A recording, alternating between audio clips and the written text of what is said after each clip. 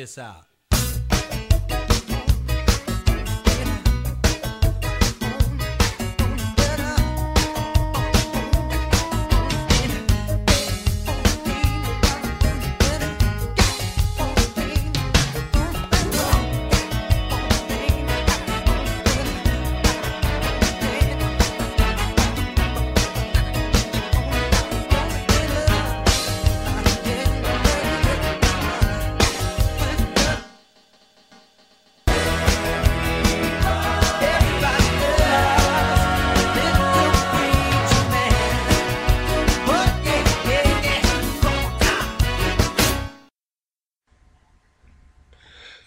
Okay, well, welcome to the podcast today, the Foundations podcast. I'm here and with Pastor Paul Vincent, and we're here to talk about what we've been talking about over the past few weeks is the fivefold ministry, and talking about the different offices / ministries that people have and that the Bible brings out here in Ephesians 4:11. Going to go ahead and read that verse again. And good morning, Pastor Paul. Good morning, Steve. Good morning. All righty. So we're going to get going here. And he says, and he himself gave some to be apostles, some prophets, some evangelists, and some pastors and teachers for the equipping of the saints, for the work of ministry, for the edifying of the body of Christ, till we all come to the unity of the faith and of the knowledge of the Son of God, to be or to a perfect man, to the measure of the stature of the fullness of Christ, that we should no longer be children tossed to and fro and carried about with every wind of doctrine, by the trickery of men in the cunning craftiness of deceitful plotting, but speaking truth in love may grow up in all things into him who is the head, Christ. Now, I read this out of the New King James Version this week, and I like how it says that we all grow up in all things. In other words, we need to grow up, which is interesting. But, okay, we are on the fourth one. We talked last week about evangelists. Now, this week we're talking about pastors. Pastors. Now, Pastor Paul, you are a pastor, okay? And you're our pastor, but this is going to be some good stuff here. I'm going to ask you the question right off the bat. What is a pastor? Well, Steve, a pastor, according to the biblical account, at least as Paul wrote to Timothy and Titus, there is an elder, an overseer, and he's put in the local church to do one primary thing: to shepherd the church, the local body. Yeah. And when we say shepherd, what do we mean by that? Well, what does a shepherd do? A shepherd feeds the flock. He leads them into pastures where they can eat and stuff like that. And he's also there to protect them from wolves and the things that would try to kill them. Mm-hmm. And so, in that sense, that's what a pastor is doing. He's there to provide the environment where people can come and they can be fed, they can be ministered to God's word, they can grow up, they can be equipped. Yeah. And he's also there to protect them. Mm-hmm. And now there's dig a little deep in the protection. What are you protecting these people from? Well, I mean, when we say protection, I think we don't want to sound too mystical here. No. Anything of that nature, but a pastor should pray for his people. Sure, and absolutely. We don't believe in prayer just for the sake of praying. Mm-hmm. There's purposes for it. Okay. There's protection there. Paul, some of the famous prayers and some of the epistles that he gave, especially in Ephesians and in Colossians. I mean, well, actually a few more, but I mean, there's specific prayers. I mean, there's beautiful prayers that, and in that sense, that is a protection for the flock. But it's more than just that. It's also a protection from people who would come in and cause division. They would come in and they would seek to, upset, the Okay. whole entire church. And Right off the bat, when you say something like that, what comes to mind is that as a pastor, say you're leading a local body, you have a church, we have the church here, whatever, and you get calls, and I'm sure that most pastors out there get calls from individuals who want to come and speak yes, to the congregation, and you are, well, I'm a programmer, so I'm going to use a comparison. We call it a firewall. Okay. In other words, what is a firewall? A firewall protects your computer from viruses getting into your computer. So it's supposed to be the frontline protection from the internet, say, internet or other people that are trying to invade and try to messing with your computer. Now, you as the pastor have to be the firewall for the church, in that you have to protect others that would come in and mess or try to bring a virus or whatever. I'm doing an analogy, right? So if you have some guy that calls you up who wants to teach about Mormonism, and he wants to tell everybody they need to become Mormons, and I'm sorry, I'm going to call it out, or a different cultic type of situation, or have some weird, wacky theology, you're the one that's going to need to protect. You're the one who has to protect your people from that. yes, and can I say this? Mm-hmm. That's not a hard thing to do. Because generally, and it can be much more subtle than, say, Mormonism or maybe somebody's a Jehovah's Witness or whatever. Mm-hmm. Not that I've ever had any of those people ever want to come and preach here, but I've had what I would consider people that just a little too shady for me. Okay. And there's no way that I would have them come, and I'm always gracious to people like that. I just let them know our schedule's just full. We don't have an opportunity to do that. Sure. Because I'm very selective on who I allow to preach behind the pulpit. I'm very selective. Right. For that reason, because I have been burned in the past. Oh yeah. But to me, a bigger thing for any pastor, I don't care who it is, and that's why if you're listening to this, and no matter where you're at, you're a part of a local church. Mm-hmm. Your pastor has a great responsibility. He's called to watch over your souls, according to Scripture. That he give a good account on behalf of you, which is it's to your advantage that he can do that. Yeah. Okay. So for me, the advent of YouTube.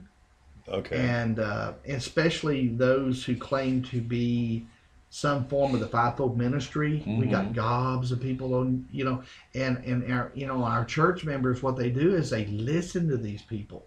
Now, some of these people are really good. I mean, I'm not saying they're all bad, but some of them have questionable theology, and that in itself. The reason that crossed my mind is when you talk about a firewall to protect against viruses. It's amazing how many things can infect a local church that come through via the internet. Yeah. With what we're reading or what we're watching. I'll give you an example. We had a gentleman that came to this church a number of years ago, and he was so obsessed with the fact that he thought that people had kept certain books out of the Bible. Okay. And he was, and of course he had these theories about Constantine and all. It's amazing the kind of ignorance of church history that people have. And so you try to be very kind. And I would go out and eat periodically with this gentleman, me and another one of the deacons in the church, Glenn Hawks. Yeah. And anyway, and we really tried to help him. We really did. And eventually I just had to get very upfront with him and tell him to quit going on the internet and reading all this garbage. I said, it's all false information. Yeah. I gave him the history of the textual transmission of the New Testament. And because that was the argument's never over the Old Testament, it's always over the New Testament. That's if there's going to be something like the Gnostic Gospels or whatever, it's always going to be about the New Testament. Yeah. And I gave him the textual transmission of that. I took him all the way back, assured him that the Council of Nicaea had nothing to do with saying this is the Bible. The Bible, the New Testament was already well established in all local churches. Yeah. All they did was affirm what the church was already viewing as Scripture. Mm-hmm. That's all they did. Yeah. And so, you had to be straight with him. You ended up having to. And I told him some things he needed to do, and I said, and I finally, I had to quit going out and eat with him because it gets down, it degraded itself into just paranoia. If the person is not accepting the counsel that you're giving them. And make no mistake, we're not talking about after 2 times we went out to eat. Yeah, no. We're talking about probably over a course of 2 years. Yeah. And we're going out at least once every 6 weeks over about 2-year period. Wow. And finally, I just said, look, if you're not going to listen to what I'm saying to you, and you're not going to do the simple things you need to do to walk with God, then there's no reason for us to go out anymore. I wasn't trying to be dictatorial with him, but I gave him some basic stuff like read the Bible. Some simple things. Read the Bible. I mean, would really, really help you out too. But like I said, but he got infected by what he saw on the internet, and then the truth is, the internet is a wonderful thing, but I guarantee you. You can find every quack, every nut, every flake in the world. Oh, on there. Oh, whether absolutely. Whether it's YouTube or articles or blogs or whatever. It's just given them a platform, or Yes. even a bigger platform to spread the news. And the Bible, when Jesus says that, when they talk to him about the last days, the very first thing he says, make sure that you're not deceived. Don't be deceived. And I think as the internet can be, like I said, it can be a two-edged sword. It can be a blessing and a curse. Yes. Because it's good for sound doctrine and that to be spreading the gospel and all that. However, when it comes to the whack jobs, the wacky theology and all that stuff's going to be spreading in mass quantity on the internet. And and the thing is though, so the pastor, I mean, the way I look at the pastor is he has a huge amount of responsibility, yet he's the most unappreciated, or he or she, is the most unappreciated. Well, and that's not a negative thing. No. The reason why I say that is because a pastor should not have his hand in every piece of the pie. No. A micromanager. That drives people crazy. When I'm with people that are like that, it's just like, ooh, would they leave me alone? And so, I mean, Up in everything and that by you're the way, doing, man. when we're talking about, pastor being like a shepherd, just like a regular shepherd, if he had a large herd of sheep, he's going to have all kinds of under shepherds. He's going to have a lot of help in that protection detail. And in a church, and a pastor, he's going to have people involved with worship, children's ministry, men's ministry, women's ministry, youth, singles. We have all those kind of things going on here, and we have leaders over all those ministries, and I give them a wide berth as far as latitude, because all of those people, I know what their theology is. Yes. I know where they're adding character. And I trust them, and I wouldn't have them there if I didn't trust them. Yeah. And so, at that point, the only time they come to me is when they have a question. Yeah. And so that's what, Which is good. Or if I That's have the way it something should I be. want to emphasize in the church, and I say, hey, look, could y'all put a little plug on for this, because this is something we want to do in the future, and could y'all kind of help us, and we kind of game plan around it, and Sure. And that way we're all saying kind of the same thing, And so, that's why we have leaders in a church. Mm-hmm. So, okay, and yes, that's good. We're going to go kind of roll into that a little bit more in just a little bit. But what I want to do today is we want to go ahead and take a speak out to the qualifications of a pastor, because the Bible is very specific. And I think this is, what is this, 1 Timothy 3? Yeah, 1 Timothy 3. And it talks very specifically, it uses the term bishop, there's many terms a few terms that are used: bishop, overseer, Elder. elder, yeah, that type of thing for the pastor. But let's read this. And Pastor, why don't you go ahead and read this to us in chapter 3, beginning at the first verse there, about the different qualifications Okay. of the pastor. And and also make mention that in Titus 1 he deals with kind of a similar thing Hmm. there. But yeah, I think for the sake of time we'll just stay over here in Timothy because Paul wrote both of them, Okay. and I think that'll help us. And so we get to chapter 3, and I'm reading this out of the New American Standard here, and it says it is a trustworthy statement if any man aspires to the office of an overseer. Hmm. Um, it is a fine work he desires to do, an overseer. So, and not to be technical, but there are two different Greek words being used here. Yeah. We won't get into that. But the issue there is, some will translate this as a bishop, Hmm. and then the other one will translate it as, an overseer. So they can be used interchangeably.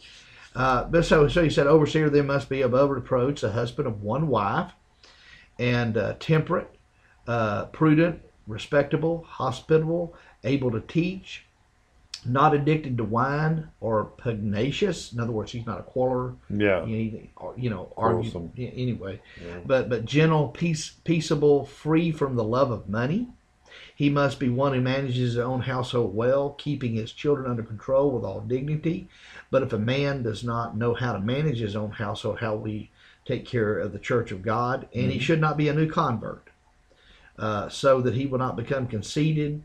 The New American says fall into condemnation. I like the New King James where it says fall in the snare of the devil. Yeah. Um, and anyway, and he must have a good reputation with those outside the church, so that he will not fall into reproach. Actually, I'm sorry, it does use the snare of the devil. I got ahead of myself. Yeah. And the snare of the devil. Yeah. And from there he gets into deacons and their qualifications. And by the way, the qualifications of the deacons are really similar. Yeah. Yeah. A few different things. Few different things. But okay, so let's take a look at these qualifications. We have a little list here that we're taking a look at. Above reproach. In other words, somebody, above reproach, what does that mean? Well, it means he's got character. Okay, he has. Yeah, it doesn't mean perfection because anybody can be criticized. Sure. But he must be above reproach. I mean, there shouldn't be anything that is morally wrong in his life. Mm-hmm. That kind of leads into the next one. It says you must have one wife and be faithful to her. I'm kind of reading out of another flow here. Yeah. This is from the online Bible, or outline Bible, I should say, that we have. Yeah, but and by the way, this was a big issue in a lot of Pentecostal churches as to the interpretation of what it meant to be the husband of one wife. Mm-hmm. Was that a reference to polygamy?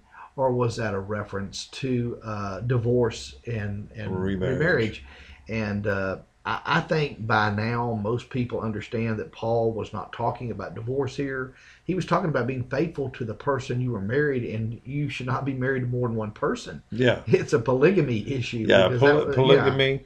And you shouldn't be running off with the secretary. Right. You shouldn't be doing that. I mean, you can't be married to your wife and have someone on the side. That's God's not good. I threw that in there because I can give you instances over the years that individuals we have seen. Anyway, he must be temperate. Okay, and this talks about this. I think the New King James said good behavior, temperate. There, the word temperate. Yeah, sober-minded. Good behavior, hospitable, able to teach. Okay, let's just take. I see some of this, and I see that there has to be a temperate. There, to be a pastor, to me, this speaks out and says that you have to be of a certain caliber when it comes to your, being patient with people. Yes. Being able to talk with people decently. handling people in one way, not being mean or vindictive or anything else like that. And you have to be a people person. That's Yeah, you gotta like people. I mean, I have met people that are in the office of a pastor, but as far as I'm concerned, they're either poorly trained or they just simply should have never been there. One yeah, of the two. That's between them and God. But I know I have some quote unquote pastor friends that they appear to be patient, and then what happens is when they finally reach their overload position, they'll scream at you. oh yeah, I've had people call me on the phone and tell me what they're. And these are people I know. These are not quacks. These are not troublemakers. hmm, I'm telling you, people I know, people I have previously pastored, yeah, and call me and tell me what happened. And of course, I'm like, you don't want to speak against a pastor. I don't want to yeah, anything like that. And just, normally what I do, because, if you get a call and say the pastor screamed at me, I mean, screamed at me, hmm, and raised his voice. I mean, they were very clear and just lost control, got mad. yeah. And it's sort of like, wow.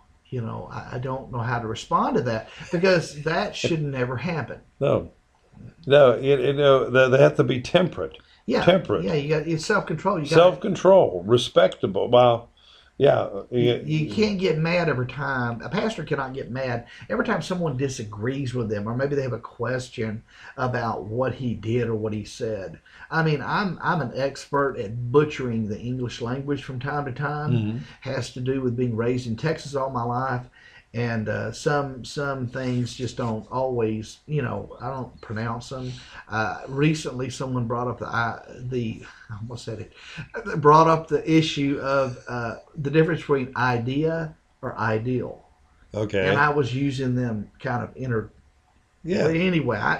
You say, well, that's silly. Well, it's not silly because you do want to speak well. You want to use the right concepts when you talk yeah. and the right words, and so that bothered somebody. I'm an educated man, but that doesn't mean I can speak and know perfectly, and it doesn't mean that I know everything. Okay, so Well, when we talk about being a people person, when you're being a people person, you have to be able to handle people well, yeah. especially the difficult ones, especially the ones who can come up and they can be trying. Yes, And I'm sure you've dealt with a lot of trying individuals in your time.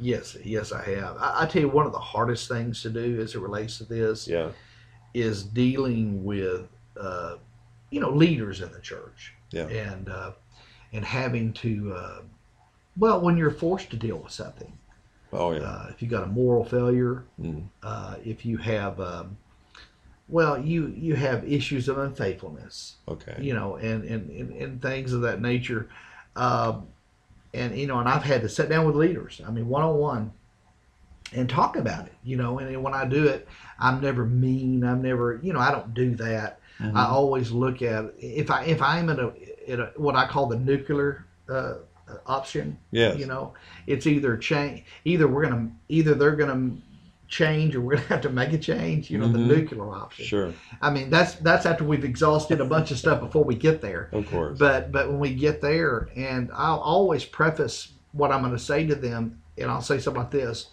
we're going to have to speak to the issue, whatever the issue is. I'll be up front. This is what we're going to talk about. okay, And I want you to know up front, I want you to be a leader. yes, And I'll talk about whatever they do. I want you to do that. hmm, If I did not, I would not be talking to you. I would just get rid of you. yeah, I wouldn't even waste my time. sure, And I said, so I want you to do what's right. okay, And then talk to them about what that means and and then assure them that if we have to come back again, we'll make a change. yeah, And I said, so I always look at the seriousness of it, hmm, but I'm always trying to deflect as much as possible. And, and I can honestly say that out of that, I've only had about 1%, or maybe even less than 1% of people who just said, well, you know what, I ain't going to do it and leave. Yeah. Most people will respond if a pastor if they approach the situation with temperance. Yes. With Yeah, temperance. yeah. Yeah. Yeah. Okay. Let's move along here. He says, not given to wine, not violent, not greedy for money. Oh, do I have some stories? Anyway, and of course not here, but I mean, we have, I know we've known a pastor who felt that his church was going to be I'm going to retire at this, man. This is, that was their private piggy bank. Yeah, And that's not the way. yeah, That's that love of money and being mm-hmm, covetous. I mean, that's not good. mm-mm. Anyone that goes in the ministry with the ideal that this is going to be a cush job, If you want to make big money, do not go into the don't go in the ministry. ministry. Please do That's not just try to do not. that. It's You know, not going to get you the money. I have been, in places where you're pastoring, like when I was on the coast, we're pastoring about 160 people, but I made as much money in that sense, and this Hmm. ain't anything to brag about, by the No. way. I made as much money as somebody in a church of 2,000. Yeah. And so, what's the difference? Because that church of 2,000 has all kinds of full-time staff people. Oh yeah, yeah. 'Cause So, they're so if joined in the so, no, people don't go in the ministry for the money. no. You Well, know, and I and think Scripture kind of alludes to that too. Is that I look at verses like "freely you have or "freely you have received, freely give." I look at different types of scriptures in there. I look at the lives of Paul and Jesus oh himself, yeah, look at who had to be a that. carpenter, had to be a tent maker in order to make things work. And I know just happened. You and your wife and your family, they all have to work. They Yes, go yes, out and work. we have jobs. Yeah, we do that, and it's not that the church here doesn't give me a salary and I don't get benefit from it. It's not that, but I I don't expect the church to pay for my health insurance. I don't Mm, expect them to pay for my retirement. yeah. I don't do that. Now there are other pastors who would emphasize and want those things. Hmm. I just chose to do it differently. Whether that's right or wrong, that's neither here nor there. Paul went into professions to make tents and do things like that so he would not be a burden to the Hmm. church Yeah. and provide an example for people to get jobs and work. And so there's that.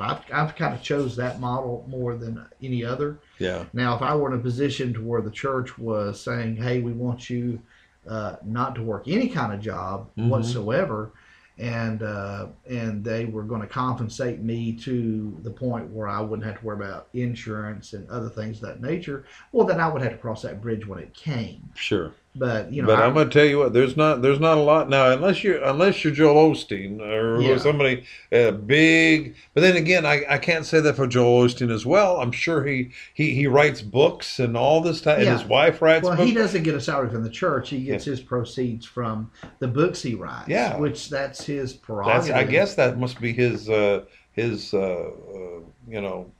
I don't know what you want to call it. Well, but His job is well, maybe we ought to say this moneymaker too, or and whatever. this is not meant to be negative. I don't. This is not meant to be negative, and this is not because I'm envious of anybody.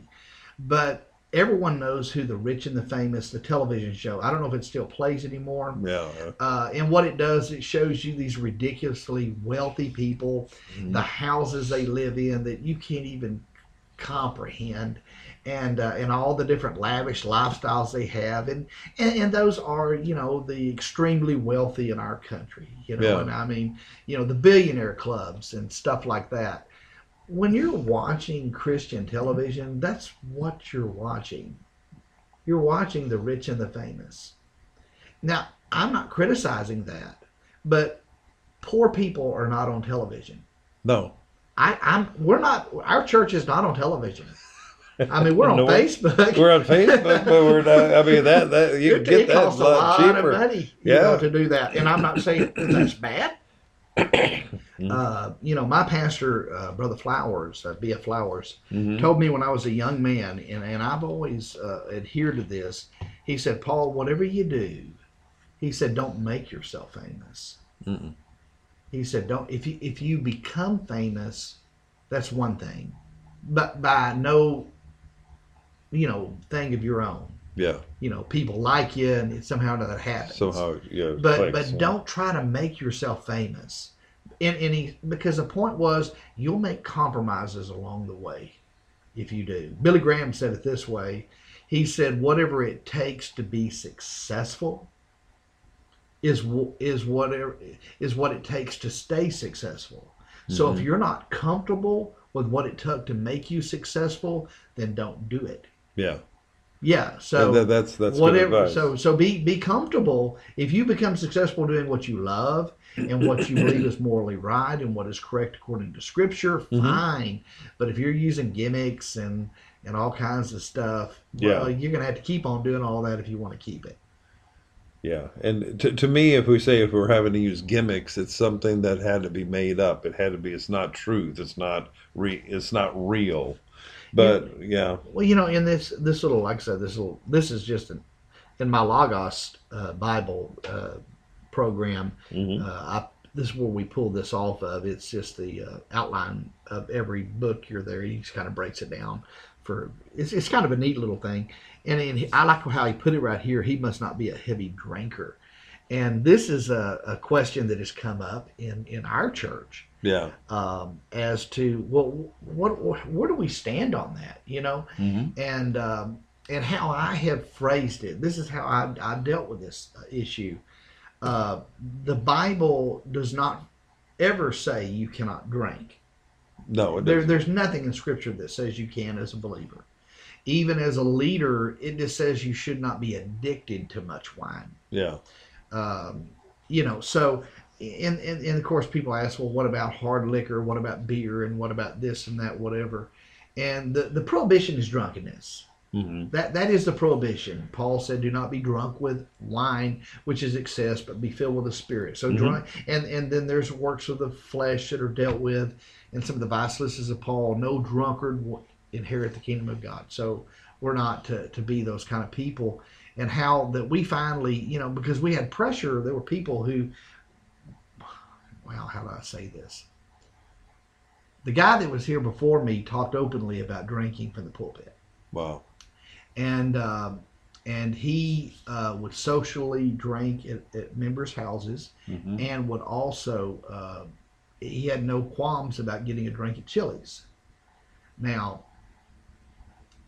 if he feels a Christian liberty to that, that's between him and God. I disagree with it. Yeah. I believe it's a misuse of Christian liberty. Yes. And the reason why I say that is because if someone sees me in Chili's having a margarita, I may have just given someone license to do something that they have no control over. Yeah. And I think it's a poor example of what a leader in a church should be.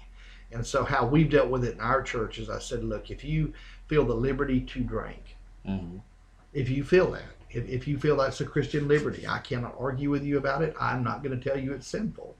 Drunkenness is sinful. Yeah. I could argue with you that you're taking a big chance that doesn't degrade into that.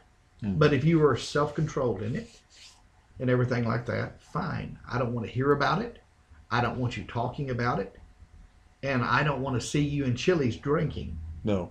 Or posting pictures of yourself on the Facebook. Yeah. And I said, we don't do that. If you want to do something in the privacy of your own home, there's a lot of things that we do in the privacy of our own home that we don't do other places. So if you want to do that, that's between you and God. But once it gets beyond that, then that's going to be a problem. We do not believe in social drinking as a Christian liberty. Yeah. And some people have a different opinion of that. But that's a standard for River of Life Church. That's, and I realize that there will be churches that will take a different role on that. But I think if you're going to a church that has a standard like we have, or let's say you go to a church that has a standard of abstinence, we don't drink at all. If you're going to be a part of that body, you need to submit to that. Yes. Even if you don't think it's necessary. Because the issue of drinking, to me, is a no issue, whether we do or we don't. it's it's really kind of a fruitless thing to have to get into. Yeah. What we don't want to do is we don't want to be a negative example No. to other people. No, and it brings to mind, and I'm going to kind of go a little bit deeper with this. Is that when Jesus was talking about children, he looks at and he says that if anyone offends them, Yes. you might as well go ahead and tie a rope around his neck to a millstone and throw himself off into the sea. Be drowned. Yeah. Be drowned. He did not want those children, No. and we got to understand. Sorry. That within the body of Christ, there are children, not just physical children, but there are children in God that are looking for direction and help. They want to know, they want to serve God, but they want to understand what the right way is and what they should. Now, if we're over there and say, well, and then, like you said, if somebody was... Say if they had an issue with addiction, Yeah. in many forms, and then you're out there openly drinking and laughing and everything else like that, posting the pictures on Facebook and all that, they think, oh, it's okay, I can go ahead and do that. But yet they're going to fall into a temptation. Oh, yeah. They're going to fall into a snare of the devil. Yeah. I mean, we have in our church recovering alcoholics. Mm-hmm. People that, we had terrible issues. People who had terrible issues with drugs. Yeah. And what we don't want to do is we don't want to do anything to hurt them. No. And get some form of deception in there. Well, hey, your pastor does it. Your Mm-hmm. leaders do it. It should be okay with you. And maybe they should have better sense than that. We could say that. But you know what? That's an issue. Now let me put it in a different way. Let's just say that I want to wear my Tabasco tie, Okay. and somebody doesn't like my Tabasco tie. I don't know how to say this, and it will sound not ugly. I don't really care. That is not an issue of Christian liberty. Yeah, your preference on what I wear, or Mm-hmm. my preference on what you wear, if it's modest, Yes. that's the only preference we should have. Yeah. Not that I don't like the color of your shirt. Yeah. Yeah. That's crazy. And if somebody has enough time to be worrying about that, they really need to get something. Yeah, there's something busy on something else. Okay, one last thing on this that I want to go ahead and try to cover on these qualifications before we move on to the next piece here is he must. Okay, the verse 6 says not a novice in NKJV, but on our list here it says he must not be a new Christian. Exactly. Now this is a strange concept here. How do you define what that means? I mean, what kind of duration? To me, that somebody just got saved last week and decided he's going to Yeah. become a pastor this week. Because like say Paul in the Thessalonian church, Mm-hmm. he was only there 3 weeks. Yeah. These are 3-week-old babies in Christ. And of course, he wrote 2 letters to them Yeah. because they were a little messed up in their eschatology, or that is their view of end time events. Okay. And specifically about the rapture of the church, also the second coming, Mm-hmm. when the Antichrist was going to be here, the tribulation. Anyway, they were a little bit jacked up in there, and they had help, So that means that Paul had to have spoke to him about it. Yeah. So somebody just came and did something they shouldn't have done. Mm-hmm. So in that respect right there, Paul had to leave somebody in charge. Now, maybe they weren't a full-blown pastor, Mm-hmm. but there is a reason why he wrote 2 letters, and there were other people that came through. But that is, we're not talking about being in the early church. Mm-hmm. So maybe some of the time frames in the early church as it relates to a new convert might be a little different than our ideal about it now. But I think we can safely assume that no one needs to be a pastor who has not walked with God for a little while. I mean, it's not about the age. It's just, they've had proper training. Yes. They've, and these are things that I'm very passionate about. Mm-hmm. I I realized that things were a little different when I first got into ministry and stuff. And I was the first of my generation to go to Bible college. Okay. Out of all the preachers and pastors we Yeah. ever had, none of them ever went. Mm-hmm. And we had some really good pastors in my family. I mean, very, very good. I mean, but I see the need for people to be educated. Oh, absolutely. They need to be trained. And if people were trained, we would not have as many problems as we have. And you're touching on something there that I think is really important for us to understand. Now, when we're talking, and in Ephesians talks about is for the perfecting of or for that we have some apostles and all this and some pastors. When we're talking about sound doctrine, when we're talking about good doctrine, you can't get that after you've just been born again. No, it takes a while. It takes a while. You need to be trained. You need to be discipled. Well, I mean, how can you preach the full counsel of God if you don't even know what the full counsel of God is? Exactly. So, have you read your Bible? Well, it's good. I read the Gospel of John. Well, that's wonderful. Well, it's amazing. But have you read the rest of it? Yeah. And it's I had one guy who used to joke. He says it's always wonderful when pastors are saved. Yeah. And I laughed. I'm over here laughing, and he says, "Yeah." He says it also is wonderful when pastors know the Bible. Yeah. When they've read the Bible, and it is good, and that's what we need, sound doctrine, because what's going to end up happening is if you get a novice in. Now, let's just draw a picture. You get a guy just got saved last week. He jumps in, I feel that God wants me to be a pastor. I'm going to start, so he starts trying to pastor a church. What can you visualize? What's going to happen? He's going to preach what little knowledge of the Bible he has. He's going to run out of things to talk about real quick. Yes.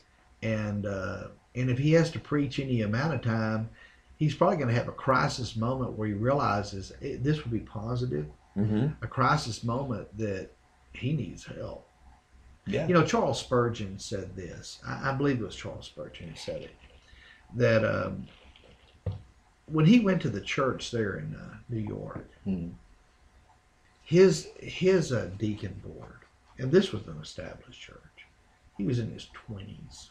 He wasn't a novice, but he wasn't what they had. Yeah. And they looked at him and said, you've been elected to this church. Mm-hmm. You are not qualified to really pastor this church. You don't have the experience. You don't have, you have a great knowledge of God's word, and we're impressed with that. Yeah. But you don't have the experience to pastor a church such as this. Yeah. And then they said, this is what we're going to do for you. We're going to help you. And you know what? We can say the rest is history of Charles Spurgeon, the prince of preachers who built a massive ministry. God used him tremendously. He pops up every day on my Logos program. Oh yeah. Oh yeah, yeah. And all like that. But you know what? That's the kind of church. Those are the churches we need. We need deacon boards that are there to assist the pastor. Yeah. They're not there to run the pastor. They're there to help him. And if a pastor's smart enough, and he'll view his deacon board as, before I do anything wild and weird, I might want to run it by them first. Yeah. And honestly get their opinion. And so that's how there's safety in a local church. Okay. Especially one that's functioning the way it should. Okay. So we had the local church, and we talked about the qualifications of a pastor. Now, and what kind of a person, what person should be as a pastor? The pastor is a shepherd. He's kind of the firewall. We talked about that, to protecting from outside invaders or what have you. Now let's talk about the organization the structure of a local church, the structure of the way things should be.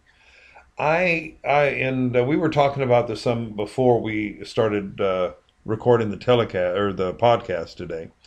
And so we were talking about the Moses model in how that the Moses and Jethro, what happened is the story goes in the scriptures that Moses, there was a huge amount of people in Israel.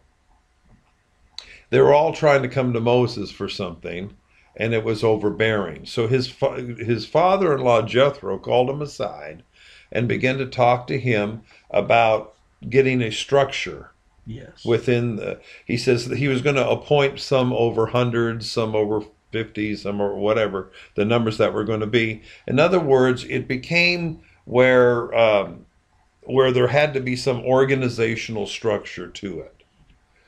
And if you're running a church of 5 people, you're not going to have necessarily that situation. But say if you're Joel Osteen or whoever running a mega church, you're going to have pastors and stuff that are trying to help. And like you said, you need people there to help with to manage things. You have people over bus ministry. You have people over over music or the musicians or the praise and worship or that type of thing. But you have people that are in their positions. Now, one thing that we did talk about, and I was going to talk about this, and I think this really needs to be brought out, is there is an authority there's a structure. There's an authority in the structure that's built. Now, that doesn't mean pastor's God. That doesn't mean pastor's a dictator. None of that. But the thing is, there has to be a respect Yes. of authority. Well, the old statement that everyone can relate to: anything that has more than one head is a freak. And when you relate it to church, someone said, we're all, we're answerable to God. Well, what does that mean? I mean, answerable to God. Did he come down in the flesh and talk to you? I mean, that's kind of a silly kind of a notion. We're all accountable to God. We're Christians. We put our faith in Jesus for our salvation. But God has a structure in the Word that's very clear as it relates to church and the local church and how it operates. Ephesians 4 is a great model, there. Yes. Paul's writings to Timothy and Titus, and how he told Titus, he said, look, he said, I want you, and he left him in Crete on the 3rd missionary journey. Yeah. Because they went to Crete, they established numerous churches there. And he said, and he writes a letter to him, I left you there so that you could continue the work we started. Notice he didn't say just I started. Yeah. We started it. Yes. And he said, I left you there. Now, there's no doubt who the authority is. It's the Apostle Paul. Sure. But I left you there so that you could appoint elders in every church. And then he gave qualifications for it. And elder is sort of similar, basically pastors. We're gonna put pastors in every church. And he gave qualifications. He talked about structure in a church, how things ought to operate. To the Corinthians, he even dealt with issues with what we call communion, the Lord's Supper, how that would operate. He talked about some of the negative connotations when it don't work the way it's supposed to. Yeah. The gifts of the Holy Spirit, defined pretty in chapter 12, 1 Corinthians 12, and then chapter 13 seems to indicate a love element in the motivation should always be to better somebody else. Yes. And then 14, there's regulations. There's rules. There's rules. I mean, there's just flat out rules. Yeah.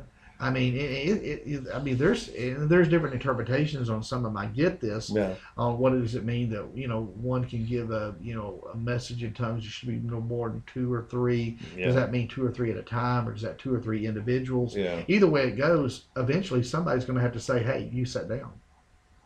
And I've been there in that situation and had to do that before. Wow. And I have a rule, and I've followed in the church here and in any church I've ever been in, and that is that when I take the pulpit, in other words, I start. Yes. Not that I'm just standing behind it, because sometimes we may have worship and things may happen. Sure. But when I take it, I refuse to be interrupted. Yes. I don't care who it is. Yeah.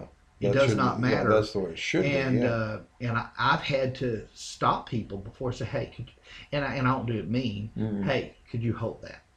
Mm-hmm. And and just stop it. And normally after you do that 1 or 2 times, you don't have a problem with it ever again. Yeah. But it's just one of those things. I had a situation with a lady, and she started her message in tongues, and I just started to say something, and I stopped her right in mid thing. I said, hey, and I called her by name. I said, this is not the time. Yeah. You need to stop. And then at the end of the service, Mm-hmm. when it was coming back, I felt the Lord, and direct me to do this. And I called her by name. I said, what you did earlier was out of order, because it was not the right time. Mm-hmm. But if you still have it, you can give it now. And you know what? To her credit, she did. She did, and that lady loves me to this day. I've been her well, pastor for years. And but you know what that did? It taught people that somebody's got to be in charge. Yeah. Somebody has to be. Somebody has to be in charge, but God institutes that. Yes. And that's what I'm saying. And people will say, well, you're not God. Well, no, I'm not God. I know but that. God has put you in your position but at this time to do what you're supposed to do. And that's true of any church, by the way. Yeah. Somebody has to be the head of it. Another way to say it this way is, who makes the final decision? Yeah. That's who's running the church or organization. Absolutely. It don't matter what your title is at that point. Where does the buck stop? Where does everybody look? And if you're in a board meeting and you're proposing something, and everybody are going to have to decide on it, and they all look at a certain board member, that dude's in charge. Mm-hmm. You know what I mean? And so that's just the way it is. Now, yeah. Well, we used to travel as evangelists and speaking in different churches and all that, and when we went there, we understood. Now, and this is I think this is from this perspective I can explain it best, is that we understood that when you go into a local body, when you go into church, you're going to speak in that church, that first of all, you respect that pastor. Yeah. If you don't have respect for that pastor, you have no business going in to speak in that church. No. You need to respect the authority, or the spiritual authority that God has given there. In other words, when the pastor was talking, he was the authority. He's talking right there. When he says, Steve, it's time for you to preach, or go ahead and sing, or whatever, do your thing. At that time, we have been given the, what's the word for it? License. We have been given the instruction to go ahead and go from that point. Now, if we usurp that in the script, we have just committed an issue, not only confusing, but we've also done something I'm positive God didn't want, and I'm positive God would not respect. God institutes authority and structure, and He expects us to respect that. So, in other words, you need to respect your pastor. And I'm sorry, I'm just going to speak out here. You need to respect your pastor. Now, and the thing is like you were talking about if the pastor's preaching, you don't get up and shout. You don't get up and take over the show.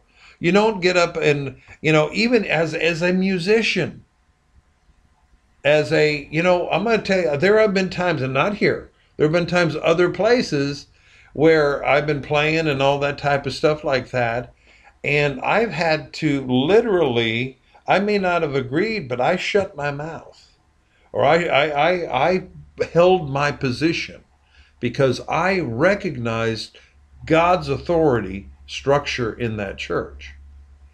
Now, at the time that I start usurping that, that's the time I get out of favor with God. Oh yeah, you can be.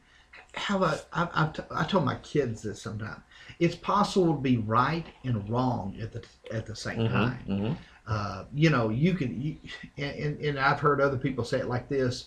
you need to stay in your lane. Yes, this I is like a that. fun, Okay. kind of a fun thing. I've had people tell me that before, just joking.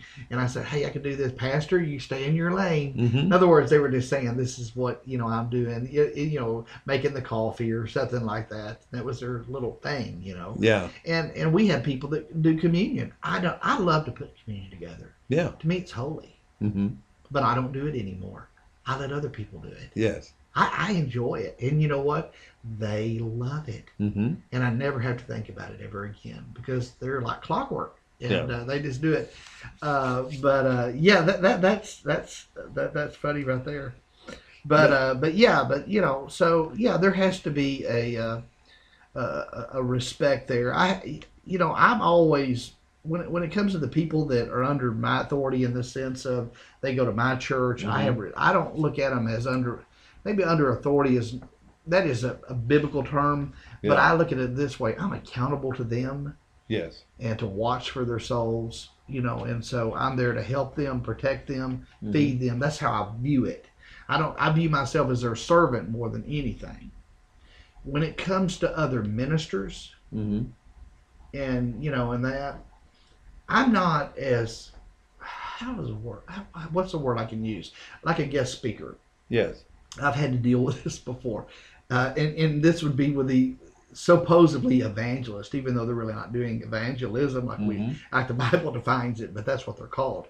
Anyway, and they'll come in and they will kind of get a little horsey here and there. I don't show them the deference that I do to the people I pastor. Mm-hmm. Patient and kind, and well, let's see if we can work this out, and all that. No, we don't do that. I'm very upfront with people. Sure. I had a guy come in and look. He told me, "Well, I want your wife to sing such and such songs, and I don't want you to take an offering up." And he was really ugly about it. Yeah. And I'm thinking, what Whoa. rock did you fall off of? And I'm sat there, and I was a little bit younger man at that time, and so he went, and I said, well, first of all, as it relates to the songs you want to sing, I said, we'll have to talk to Carol, and if she's agreeable to that, I don't care. As it relates to an offering, I said, we will take up an offering in this church. Mm-hmm. And if you want to take up an offering at the end, that is fine. What he didn't know is that we had already determined an amount that we were going to give him, which was far more than he thought he was going to get. Yeah. And because we've always taken care of our guest speakers, we give them up and up beyond what most churches would ever give them. But but he just had a certain ideal, and I had to let him, without saying it. I didn't have to say, "Hey, look, I'm the pastor of this church, buddy," Mm-hmm. but I didn't want him. I could see his attitude wasn't right. Yeah.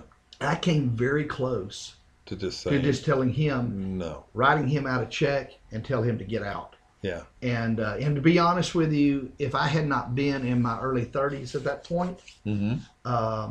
I'm 55 years old. I would have just told him to just go ahead and go. And we'll just say you had another situation that came up. And that situation was the pastor could let you preach here today. Let you preach again. No. But I would have done. But at that point, I just wasn't. You grow in wisdom as time goes on. Mm-hmm. And I'm always nice to guest speakers. I try to treat them way beyond whatever they would think. But when I get one, and it does happen occasionally, that something like that happens, my single thing is I am going to protect the church. Yeah. And that's that's good. my job. And it kind of brings to memory, like Jesus talked about the shepherd being over the sheep. If a wolf tries to come in, what is that shepherd going to do with that wolf? Well, he's going to run it off or kill it.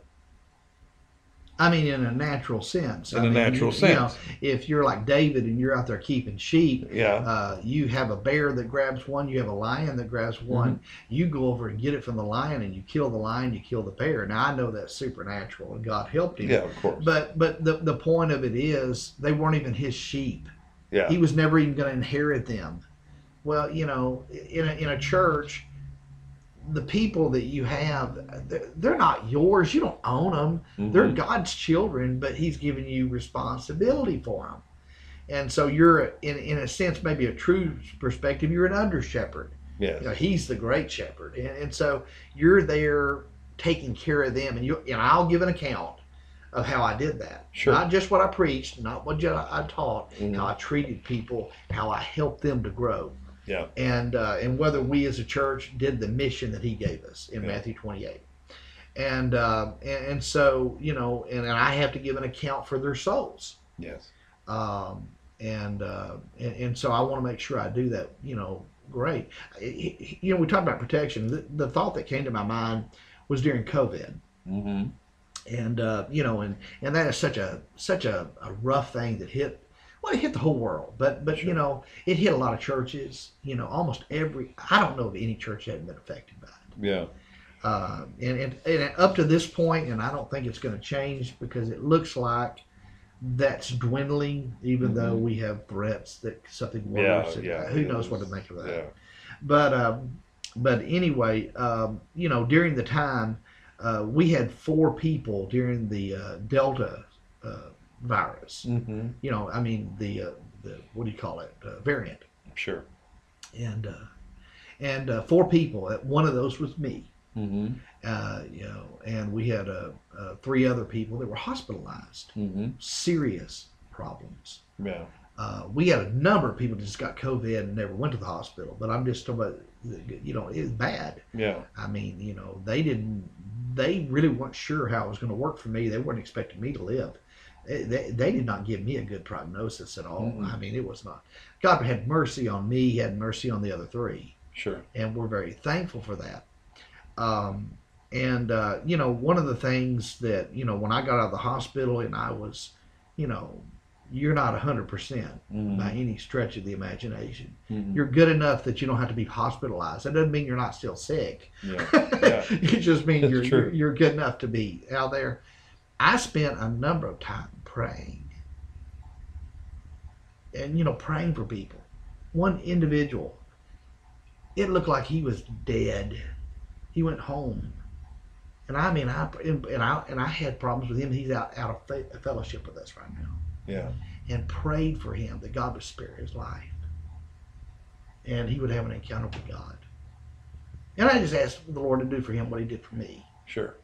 And we many prayers were offered. I'm not bragging. I'm just saying many prayers were offered in this office for people like that. Yes. God delivered every one of them. Now that guy's not coming to our church right now. Yeah.